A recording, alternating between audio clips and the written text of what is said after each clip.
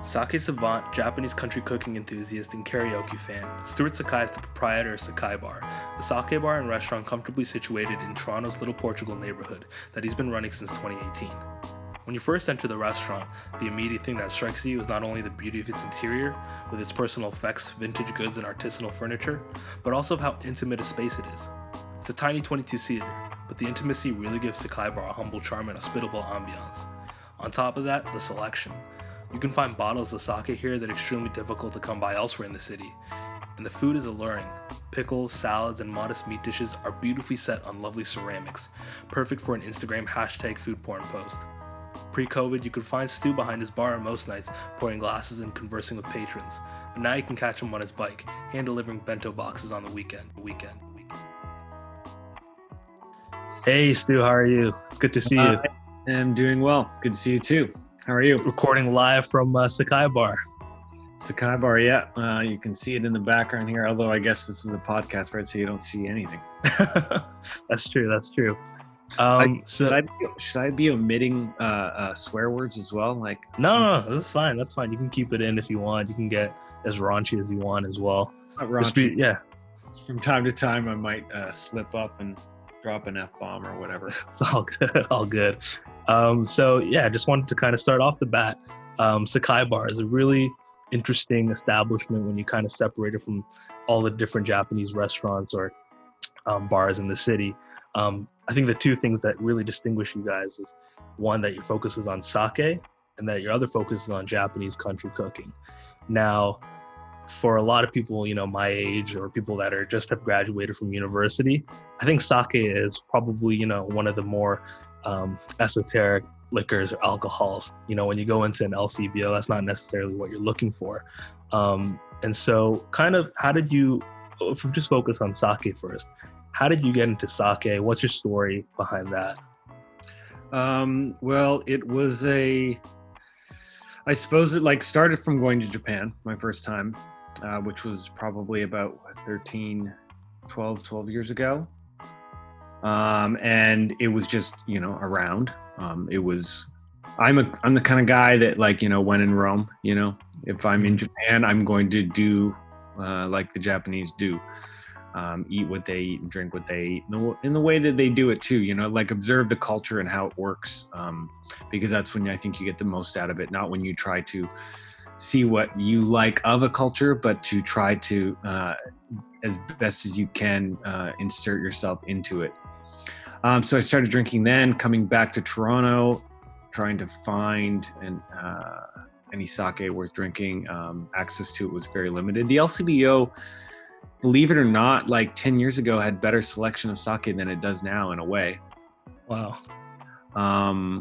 So from time to time when I go to an LCBO, I would actually use the app or the website, and I would search to find out which stores had a product that I had never heard of, and then I would go to that store and I would buy it. Mm-hmm. You can't really do that anymore because the listings are so limited, and they're all kind of isolated in the Markham stores. There's two products of the world. Okay, so a bit more up north. Yeah, exactly. So not accessible at all to anyone downtown, really. And a lot of people don't drive and stuff too. So that's where I started drinking sake, and found that, working at the Black Hoof at the time, I was immersed in fine cuisine and beverages, and I wanted to learn more about it. No one else really knew anything about sake. I was working with some very talented people that knew a lot about wine.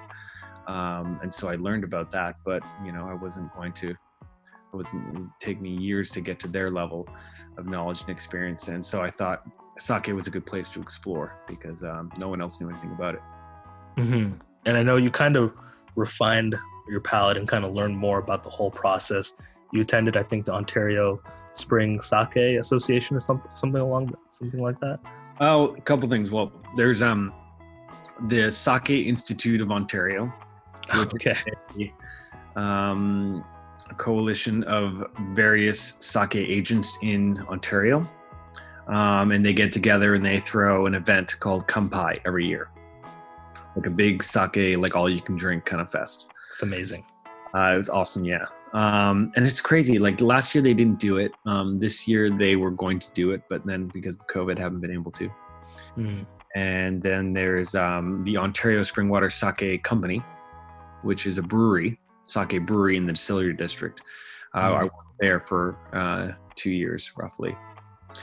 And so pretty well, like to learn about the beverage, you almost had to learn about the people doing it, learn about the people selling it, learn about the market itself. So that's what I did. For sure. At the brewery is where I very much got to make sake. So learn about that and get my hands dirty, so to speak, as well as do a lot of educational stuff. I did a lot of tours and teaching just random people that would come in off the street because it was in the distillery district, super touristy and stuff. Mm-hmm. And also go to restaurants or whatever and teach people there about it as well. How did that first batch of sake that you made turn out, looking back? Well, I didn't make it like from beginning to end. It was more like, you've got the master brewer, the person, they've got the plan. And then you need people at certain parts of the process. And you need a lot of extra hands to make this work go quickly because time is the essence in a lot of things. But I don't remember actually if it was a good batch or not. As far as their stuff, it was probably, I don't know. My memory's foggy on those times. I imagine it was delicious, I imagine it was juicy and fun and I probably shared it with friends and enjoyed it.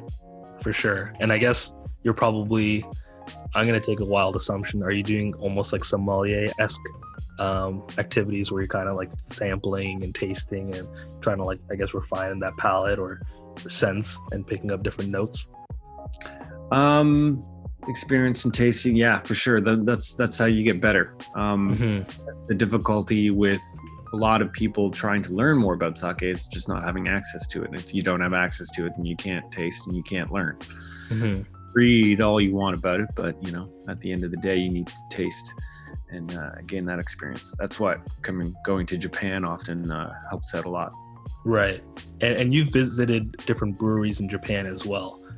Yeah. Over your numerous visits. How did those compare?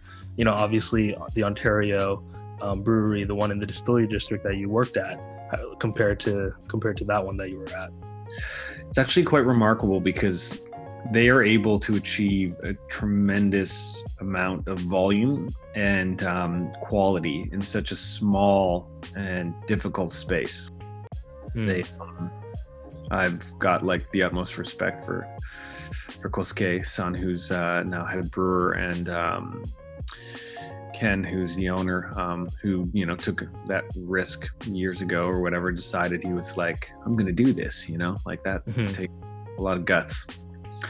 And then breweries in Japan, they've got hundreds of years worth of tradition behind their belts, under their belts. So it's a lot easier to pull off over there. And also one thing that's different about brewing here and there is that at Ontario Springwater at Izumi, they brew all year round. Most breweries in Japan only brew in the winter. Okay, so sake is almost seasonal in that sense. Yeah, just like wine in that way. You harvest the rice and you make sake out of it all winter long. Right. Okay, that's interesting. So sake is one aspect of Sakai Bar, and the other aspect is Japanese country cooking. And I think Japanese country cooking is a lot different to kind of the normal Japanese cuisine you see in the city. You normally think sushi, ramen, izakaya. That's pretty much it. Why did you want to separate from that? What was already in the city and make kind of something that was your own? Modest meat dishes, a lot of vegetables and pickles. Well, the main thing was when you open a restaurant is identity, and the main thing that I did not want to happen was to be clumped into another category of Japanese food that I didn't want to be necessarily not associated with, but you don't want people to have preconceptions. So you want to give them an idea of something else before they walk in the door. Izakaya, ramen, and sushi. Those are the kind of three Japanese categories that pretty much most Japanese restaurants fall into one of those three categories. Now, we are technically kind of an izakaya for sure, but what people think of as an izakaya in Toronto is kind of different than what it is in Japan.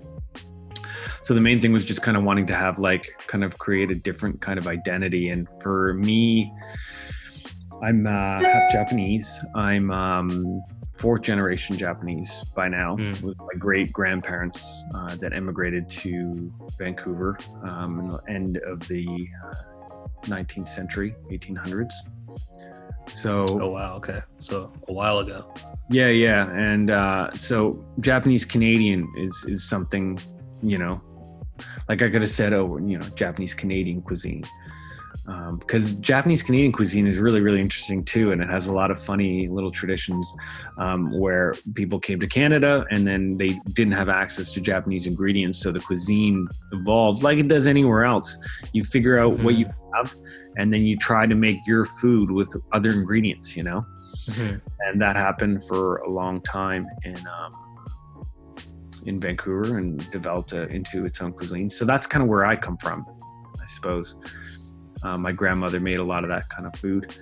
And the thing about it, though, that was more, I think, significant to how it came to describe Sakai Bar was country cooking, pickling, preserving, which is an aspect of Japanese cuisine that's starting to, even in Japan, starting to fade into memory as all young people tend to move away from their rural neighborhoods and towns and move into Tokyo. Yeah, great migration.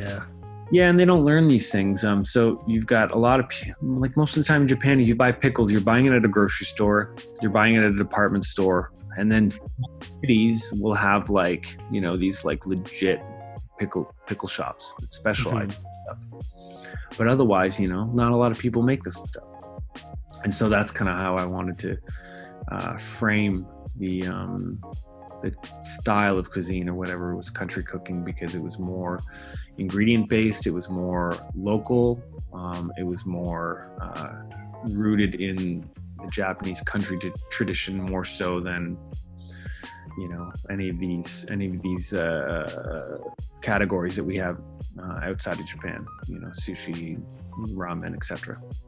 Yeah, so you were talking about kind of this the phasing out of almost tradition in Japan. Do you see legacy still being carried into the future, or do you see it eventually phasing out and being kind of mass produced? If we're just talking about pickles or vegetables or preserved vegetables, things like that. I haven't spent enough time in Japan to kind of wrap my head around what their future will look like. Sometimes I think of the fact that it's such a small island and so prone to earthquakes. So you imagine one day, the mantle might just break and then, Japan will just sink into the ocean or something like that. Dystopian. There's we got some dark times ahead of us, but I think there are more young people that are going back into rural communities. I have a lot of friends that I've worked with over the years at the restaurants I've worked at that are Japanese, kids working on short working holiday visas. And they're from all over Japan. So, it's not necessarily everyone that is there are a lot of people that don't want to conform to the idea that the only way you can be successful is to move to Tokyo and get into business or whatever. Yeah. And there are still a lot of young people too that are carrying on the traditional crafts of Japan. It's minorities for sure, but I think they're a lot better at it than a lot of other places might be. Yeah, upholding tradition, that is. I think it's interesting too, because you don't necessarily see that in North America, this passing on of tradition or craftsmanship. I feel like a lot of it kind of gets phased out generation to generation. But for someone who might be going to Japan, they can see that a lot of these fruits or veggies or green tea or wasabi are all kind of harvesting and production of these are all kind of traditions that are almost passed down. And even things like commodities like denim or clothing there's a certain craftsmanship to it there as well. Yeah. Totally. Well, when you think about North America's history, like we're very, very young, and many histories that come from all over the world. The Japanese are phenomenal at getting really good at something, Yeah. So the first time I went to Japan actually was with my parents, and we went there for like a Wagyu beef conference. And so right when we landed, we had all you can eat Wagyu. It was kind of like sponsored by one of the local Japanese governments. And after the first night we landed, I couldn't eat Wagyu for the rest of the trip, and that's all we were eating. I'm just kind of curious, what's been some of the best meals you've had in Japan, or drinks, or any experiences? There's so many. There's obviously, like, being someone that works in restaurants, you're obviously wanting to taste new things, like things you've never tasted or ideas you've never thought of before. You want to be challenged. You want to be wowed. Some of the coolest experiences I've had in Japan are at restaurants that are like run by young people that have worked abroad and then come back. So you get these young Japanese chefs that have worked in France or Spain and learned that cuisine, and then come back and then let it inform their cuisine. The problem with Japan is sometimes, it's not a problem or whatever, but their restaurants, they have so many restaurants, right? They have 20 times more restaurants per capita than we have. They eat every single meal, dinner, they eat out. Every lunch, they eat out, it's built into the culture that's built into your budget, right? It's like, maybe you don't spend a lot at lunch or dinner or whatever, but you still go out because you don't really have much of a kitchen at home. Closet. So the thing is too, though, is that they have a lot of French restaurants. They have a lot of Italian restaurants. They have a lot of these other worldly cuisines that they've done their best to completely replicate in every aspect. Like they've got pizza joints that are run by these like people that have been in Napoli and they spent years there learning pizza, and then they come back and they open a pizza shop in Japan, make sure it's exactly the same, like the same quality, same ingredients as they do in Italy. They have such respect for authenticity, almost to a fault, I think, sometimes. Because it's still like, it's delicious, but I'm not going to go to Japan to eat the best pizza that I've ever had. But now, to the Japanese, they want to be able to eat some of the best pizza in the world in Japan. Right. They have all the cuisines, they have everything there. But like, it's interesting like that. When you have so many restaurants, you're opening up a restaurant, you got to think outside the box. You got to do something different. I think that's the same in Toronto, really. Like, that's one of the main reasons. Like, I don't want to open a standard izakaya. I don't want to open a standard ramen shop. I want it to be different, or I want it to be better than all the other ones. Like, Talking about being like a restaurant owner, obviously with one part of owning a restaurant is the financial aspect. And the other part is, owning a restaurant and having to actually sell food and kind of curating a menu and being intentional about what you're presenting and the food that you want to sell to your customers. How do you kind of reconcile, making sure that, because you said it yourself before in an interview that financials can sometimes take the soul out of the food. How do you kind of preserve that so that there's an authenticity and that there's a spirit behind the food? I think people are pretty smart about these things and feeling and they have a good, people are pretty intuitive about this stuff. Like when you walk into a restaurant, you get a feeling from it, right? You feel and I think people are pretty, like, they might not trust themselves or they might not know a lot about restaurants or whatever, but there's still something, that they can assess or feel from a space. And if you are a restaurant that makes decisions based on financials, which is completely realistic thing to do. It's a smart thing to do. In that way, I'm not maybe the smartest, but you can sometimes feel it. you know? Mm. And it's not the first thing I think about when I think about, everything has a value, right? So like if you make a decision, it costs this much, and what's the value of that expense? Right. Like, should I use laminated wood for the bar? Or should I use hardwood that's been constructed with, hand tools and has, the dowels are showing and exposed, and all the little details, like someone that knows woodworking is going to notice that detail, and they're going to be like, that's a really nice bar, that I like that. That's worth it to me. And then same with the food, and then same with the music, and then same with the drinks, and if someone knows sake and they come here, I'd want them to look at the menu and be like, ooh, this is a pretty good sake list, especially for outside of Japan. Like, that's the hope. And that's not a cheap thing to do. Sake is not cheap. So, you got to mark it up, of course, but you can't go too crazy, because otherwise people aren't going to buy it, right? It's like significantly more expensive. Like, per bottle is probably about like 40% more expensive than a bottle of wine. For sure. Yeah, and I guess kind of even adding on top of that is another question. We're talking about the authenticity of the space as well. And we know with COVID and everything going on, and I don't even think you guys even offer normal delivery pre-COVID, if I'm correct. And you guys aren't on the...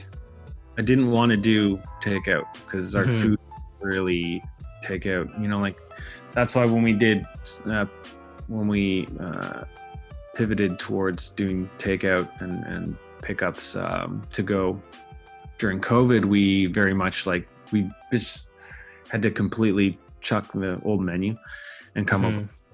And we've been just rotating the menu every week. We come up with a new menu every week. And we're only doing it for Saturday and Sunday, so it's 2 days. It's a little bit more work, obviously, but it's more fun. For sure. Every dish isn't 100%. There might be a couple forgettables, but it's definitely more engaging and fun for us. And I think it's fun for the customer too to see a new menu every week, get to try new things and stuff. Yeah, and even something that you guys are doing is taking local or seasonal ingredients as well, and kind of highlighting how it's being used in the dishes. Yeah, 100%. That's a very important part about seasonality and authenticity. I think that people sometimes overlook. Like for me, authenticity isn't really about it's if you're a restaurant in Japan, you're an authentic Japanese restaurant by geography, by the product around you. You're using the things you have around you. So by a very dumbed down definition, you're an authentic Japanese restaurant. Right. And so the objective for a lot of places tends to be, well, we want to be an authentic Japanese restaurant in Toronto. Okay, so that means we need to get all of our ingredients, all of our decor, and all of our plateware, and all of this stuff, all of our staff, everything's from Japan, Yeah. And it'll be authentic. I don't think that's true. I don't think that's necessarily... because it's like lost in translation. Some of these things don't make sense. Yeah. I didn't actually mean to reference the movie, but so much. Okay. There are things that are lost in translation when you just replicate or uproot a restaurant in Japan and drop it in the middle of Toronto. It's not really gonna be the same thing. And so for me, authenticity was okay, well, we need to use local ingredients. We need to use what we have around us, because that is, in essence, more authentically Japanese than bringing it all in from Japan. Which isn't necessarily right or wrong. It's so much as it's just, a way to look at it. Yeah, no, I agree. I think it does kind of promote not only the local farmers and fishers and the local economy, but kind of presents it in an interesting and new context as well. Going back though, I was going to talk about how you guys invested so much in your space, the way, the look, and everything, the feel. When I first entered, it was just such a beautiful, small and homey type of vibe. And even you were even mentioning about music. And I remember the 2 times I ate at your place, there was Lionel Richie playing in the background. I remember that was, I think, almost near the closing time of the restaurant. Yeah. You know, does it kind of pain you now that because you've invested so much in your space and the environment that you have to transition to kind of a takeaway or takeout environment? I haven't thought about it too much, I don't think, like that, but it's obviously had its challenges, and I wouldn't necessarily, I think there's a lot of other bigger issues or problems in the world, in the city, with things that are going on, that stuff doesn't tend to bother me too much. For sure. We're not allowed to open to the public. We're not allowed to have customers in the restaurant. So, I'm not going to do that, and just have to figure out how to stay afloat. Mm-hmm. Luckily, for us, I think the idea that you make a good product, then people will buy it. People will support you if you're making a good product. Hopefully we've been doing that. Yeah, definitely. How do you see, obviously every industry is being impacted by COVID, and hopefully we're starting to finally kind of see it teeter off a bit. But with everything starting to reopen, you hear talks about phase 2 and also second waves, with 50% or even maybe less capacity in restaurants. You guys are only 22 seats. There's going to be a massive impact for you guys, right? Yeah. So we've thought a lot about that. We've got some plans to try to kind of broaden our experience in a way. And also not try to, we're a restaurant, I don't know, I think I position us in a medium end restaurant, I don't want to be a high end restaurant. I want to be just below that. Now you can't be just when you think of price points, when you go out and you spend X amount of dollars on a meal per person or whatever, those numbers. I don't want that to get too steep, because I want to be accessible to the broadest, socioeconomical demographic of people. Mm-hmm. And it's challenging. I don't know. I think of just doing the same thing what we've been doing with our takeout. Every week we change the menu, Mm-hmm. So if things are going to be at 50% capacity, then we're going to have to keep with that spirit of changing it up and seeing what works, and just having fun with it too, still offering, the Sakai bar experience, but then having some other additional experiences. Right before we shut down, we started doing sushi nights. Every once a month we were going to do them. Mm-hmm. One of my chefs is quite a talented sushi chef, and so he wants to make sushi, and I don't want him to not be able to make what he wants to make. So right, let's do some sushi then, and let's try to do it in a way that fits with what we're doing or what Sakai bar is or whatever. So we'll probably keep up with that in some respect. It's like doing sushi, but doing it with more accessible fish, most sushi places, high-end spots, they focus on very much bringing every fish in from Japan, every fish yeah, flown over. And then when you get into that realm, all your fish, it's $30, $40 a pound or something like that. It's ridiculous. It's crazy fish. So, we try to work with stuff that's a little bit more available, local, and just work with it with the best technique. Because product is one thing and technique is another. And if you apply really solid, knowledgeable, experienced technique to a more affordable product, you can, theoretically make something tastier, in a way. When you balance out cost versus enjoyment or whatever, it might be better in a way than something that's 2 or 3 times more expensive. One thing's for sure is the most expensive meals of my life have not been the best ones at all. That's fair. sometimes it just doesn't end up that way. Well, it's just like the cost of it doesn't make it better. It just means the ingredients are more expensive. The experience itself might not be as fulfilling, right? I guess for you, did you have any previous training in cuisine or cooking, or did you go to any like culinary school or anything like that? No, I after my grandmother, so my grandmother, when I was about 20 years old, she had a stroke. And that's kind of when I started cooking, because no one else in my family knew how to cook the things that she cooked.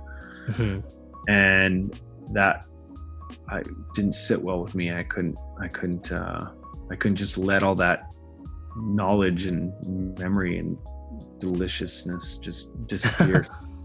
I kind of started to pick up what I could from books, and then like ask my aunts and my mother and my father, like, how did grandma do this? How did grandma do that and stuff? And was able to kind of approximate her flavors. And so that's kind of how I started cooking. And I've worked in kitchens too, in the past.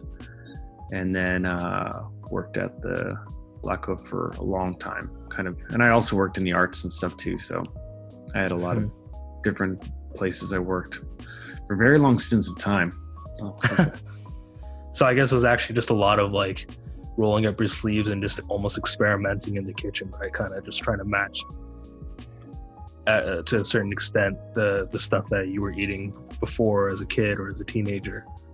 Sure. Yeah. Memory, that stuff. Memory is the most delicious thing, really, like you make things, and sometimes some taste it and they just like get transported back to a memory or whatever, and it's like that's like some of the most powerful stuff. Yeah, that's true. Definitely food can take you back. I'm sure, like for me, that's like roasted walnuts. Kind of, my grandmother used to pick them and take off the shell in like an orange little bowl, and sometimes when I have that, or even like Korean sweet potato, it kind of just brings me back and me back to like winters in Richmond Hill, which is where I grew up. Yeah. No, that also the just not having to shell them at all. Just like they just for sure in front of you, already deshelled, and you're like thinking to yourself, don't they always come like this when you're young? Yeah, for sure. It's funny because now my mom buys like pre-peeled or pre-deshelled walnuts and chestnuts from like Costco. Yeah. They come in like these like bags, manufactured bags, and it's just never the same. They're all like wet and slimy. 100%. Yeah. Yeah, it's a funny thing, if you want something, tasty, you kind of gotta part of it's that enjoying that, like taking the shell off or whatever, the work that it takes. That's why I love pistachios, because it's just like, I love snacks and stuff, and if I'm sitting down watching TV or a movie or something like that, I just want to like constantly put salty things in my mouth. And pistachios are great, or walnuts are great, because they slow you down. You can't consume them quick, so you just, bag of chips, it's gone, Definitely. Rice crackers, gone. No time. There's an investment behind pistachios. Yeah, exactly. It's just funny. It's like it's a race or something. Sometimes I feel like I just got to eat these as fast as possible. So you mentioned right now that you spent some time working in the arts, and I know that you studied at OCAD for photography, I think. How did what was the decision between going from photography to food, and how does it kind of impact your work today still? Well, it definitely impacts a lot of what I do, because the one thing, OCAD was not as much of a technical arts college, or now it's a university or whatever, but it was more of like a theory-based and artistic practice. So they weren't like telling us like, this is how to take a photo, and this is about composition, and this is like, they did a little bit of that, but it was also like, read these books about images, about the history of photography, about different theory, and learn about what informs all the photographs that have been taken before, and like, what do you want to do with your photography? Like, how are you going to use this language to convey a message? So it was a lot more academic, and as a result, it informed everything I do. it was very creative, and that was good. But at the same time, I didn't feel like I had anything to say in that medium. I still take photos, actually, film mostly, but not something that I use as an artistic outlet to say something or whatever. Just like I like pretty pictures sometimes. Film's just nice. But yeah, that's kind of what I was working in a not-for-profit art center for, about 8 years or so, and was working in restaurants at the same time. And then eventually kind of figured that, this is kind of where I'm going. This is what I want to do. This is what really excites me. So, but the other thing that was always a common thread through no matter what I was doing was always people, was always at the center of it. Like regardless of what I was doing, whether it was working at a gallery or working in a restaurant, people, getting to interact with people and the conversations and the engagement and stuff like that, that was always the thing that, really makes it all worthwhile, I think. That's interesting. Do you kind of ever look back in those times and kind of reflect or miss it, or have some sense of nostalgia about your photography days or when you were working at the gallery? Yeah, sure. Like, there's some good people, great people, and a lot of fun, and got to do some cool things. And, I was lucky to be working there, like those kinds of jobs. Like there's a lot of artists, a lot of people go to art school and they get at art school, and it's just like, what are you going to do? Like transitioning from arts education into like making a living off of making art is not simple in the least. For sure. So a lot of those kinds of jobs are like really beneficial for people that like are engaged in the community and that are making work and that are, so like that was one of the reasons why like I kind of decided to leave. I was like, what, someone else would be more suited to do this than I was, because I wasn't really a practicing artist, so to speak. Fair. But I can definitely see, that artistic sense when I see the bar, even that you're right in front of right now. I know people can't see it, but I'm sure they can find photos of it on Instagram or on the internet somewhere. But you've kind of have this almost like hand curated selection of little knickknacks and photos and memorabilia, and yeah, even just the food and the presentation and the ceramics as well. I think it's pretty well informed from a strong aesthetic sense. People really love that kitschy shit. They little things like that that really fills in the gaps and kind of inspires the imagination a little bit. It's kind of just like stuff that I've collected along the way. Like, when I go to Japan, I was always thinking for the last, I think probably like 3 or 4 trips to Japan, I was like, I'm going to open a restaurant. So I was like, okay, now I got buying stuff for this restaurant. There are chefs in Japan that won't open a restaurant until they collected the right selection of ceramics for it. Wow. Until they have purchased all the nicest stuff that they need for it. I think finding the space is probably easier than finding all the stuff you need to fill it. That's fair. I guess my last question is, when we first talked, you were talking about how Toronto has a young food scene, and that, obviously Toronto is not at the level of a New York or an LA. How do you see the food scene in Toronto evolving, in the next couple of years, 10 years down the road, especially, considering COVID? Who knows if it will be a short-term or long-term impact?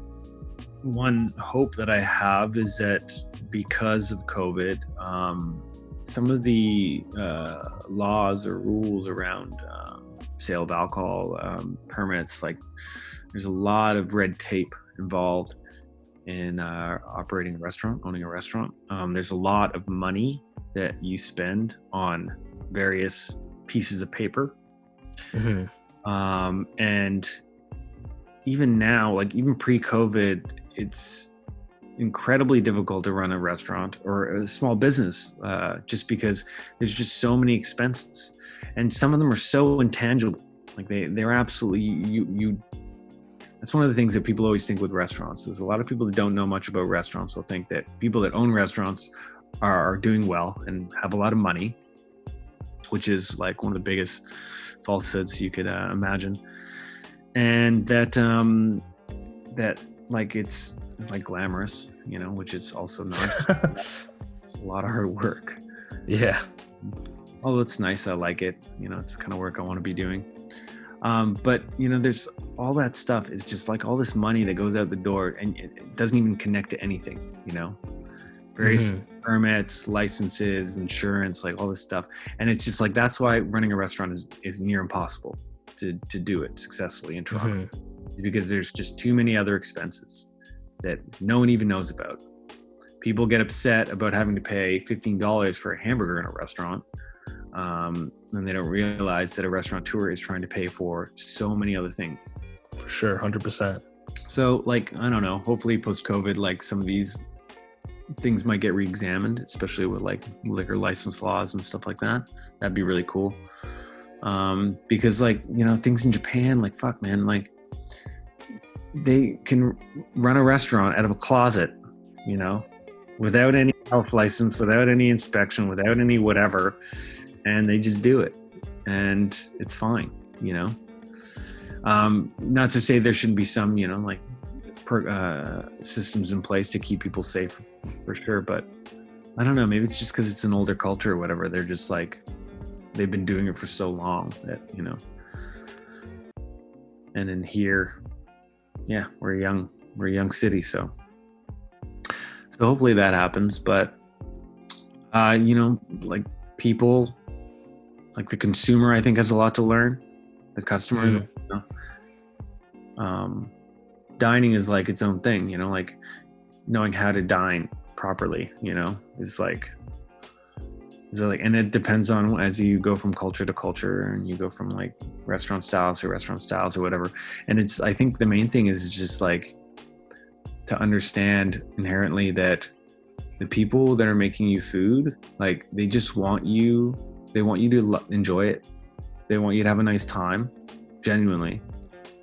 And that, you know, you should respect that and respect people that are serving you your food. And, you know, respect the cash people, the people delivering, the people serving you, the people that are in the kitchen that you never even see. You know, like you got to respect the whole system. And I think people have a lot of high expectations and demands of what they get from a restaurant. And I think sometimes it's unrealistic. People just need to be open and, you know, let the experience happen. You think people should be kind of a bit more selective with where they dine or where they eat? Oh, not necessarily. People like what they like, you know, they'll go where they go or what they, you know, like there's obviously an expense side of things, you know, people can't afford to go out every night and stuff, but it's definitely, I think it's something that it's like voting with your dollars, you know, like people always say that, you know, your money where your mouth is, you know. If you want to embrace the Toronto dining scene, then, you know, I don't know, that sounds stupid. That's like if you want to be a foodie, you got to spend the money, you know, to be, you know, to enjoy it or whatever. It's not about that. I think it's just like, it's the main thing is it's just respect. Sometimes people can be a little bit cruel, I think. Or like really like critical, you know, like needlessly. And the whole tipping thing, you know, becomes wrapped up into that, you know, like because of this tip, you feel like you have this power and you can loom it over people. Tipping's a weird thing, you know, like it's part of it in where we are, in Japan, you know, like if I had the choice, I would not have a system like that, but I don't think it's bad. I like to tip too. You know, I love to go to a restaurant and love it so much and then give a big fat tip because like, you know, just you guys did a great job. Thank you so much, you know, and I just want to show you with this little bit because I can afford to, you know, give a little extra or whatever. Even like, I love confession. I love A&W a lot. Mama Burger? Which family member are you? Well, like, you know, I love a team burger with like onion rings if you got a dining companion with you, you get some onion rings, and then you get fries as well, because I gotta have fries. Okay. If you get onion rings too, you put an onion ring into the team burger, and it's really, really tasty. Oh, okay, interesting. Add a little crunch to it. Yeah. Like I enjoy it a lot. Anyway, so sometimes I go in there and like, cause I have one, the problem is that I have one like 5 minutes, like literally a 30-second walk in my house. So, when in need, I'll pop in there, and I'm very grateful for what they do. The people that work there are really lovely, and, sometimes I'll tip them too, give them, $5 or whatever. And just cause I'm grateful, Mm-hmm. And it's a fast food joint, and people think that, you don't have to do that there, and you don't, but and it's like not getting mad when people don't tip you at the restaurant too, or they tip you poorly here or whatever. It just happens. Mm-hmm. A number of reasons why it does. So try not to let it bother you, because it really, people always take it personally, and it might be, but it might not be at all. So yeah. So I think that's pretty much time. I just want to thank you again for making the time to speak with me and talk to the audience, and I really appreciate it. I guess as well, just as we're wrapping up, for those who are interested in getting takeout from you guys, how can they support? How can they reach out? Yeah, well, we're doing everything kind of pretty lo-fi, just over email. Like I send out the menu on Thursdays. So if you email sakaibarto@gmail.com, or just look us up on Instagram, send a DM with your email address or whatever, then you'll just get in the loop. And then menus go out when they go out. And then Saturday and Sunday is when we do pickups and delivery. And there's a certain delivery zone as well, right? If I'm correct. Yeah, it's a pretty small zone. I do all the deliveries on bicycle, so I go too far. So it's like Ossington to Lansdowne, Queen to Bloor, and I go farther than that. But it's always like kind of time permitting. You kind of make the zone a little smaller because people are always gonna say, hey, "Can you go a little further?" It's just like you guys are doing sake, like a sake delivery out of the restaurant as well, or a sake club or something like that? Or sake, all kinds of curated boxes, like solo bottle, like any number of things. For sure. Awesome. Well, thanks again, man. Appreciate the time, and thanks everyone for listening. And thanks so much, man.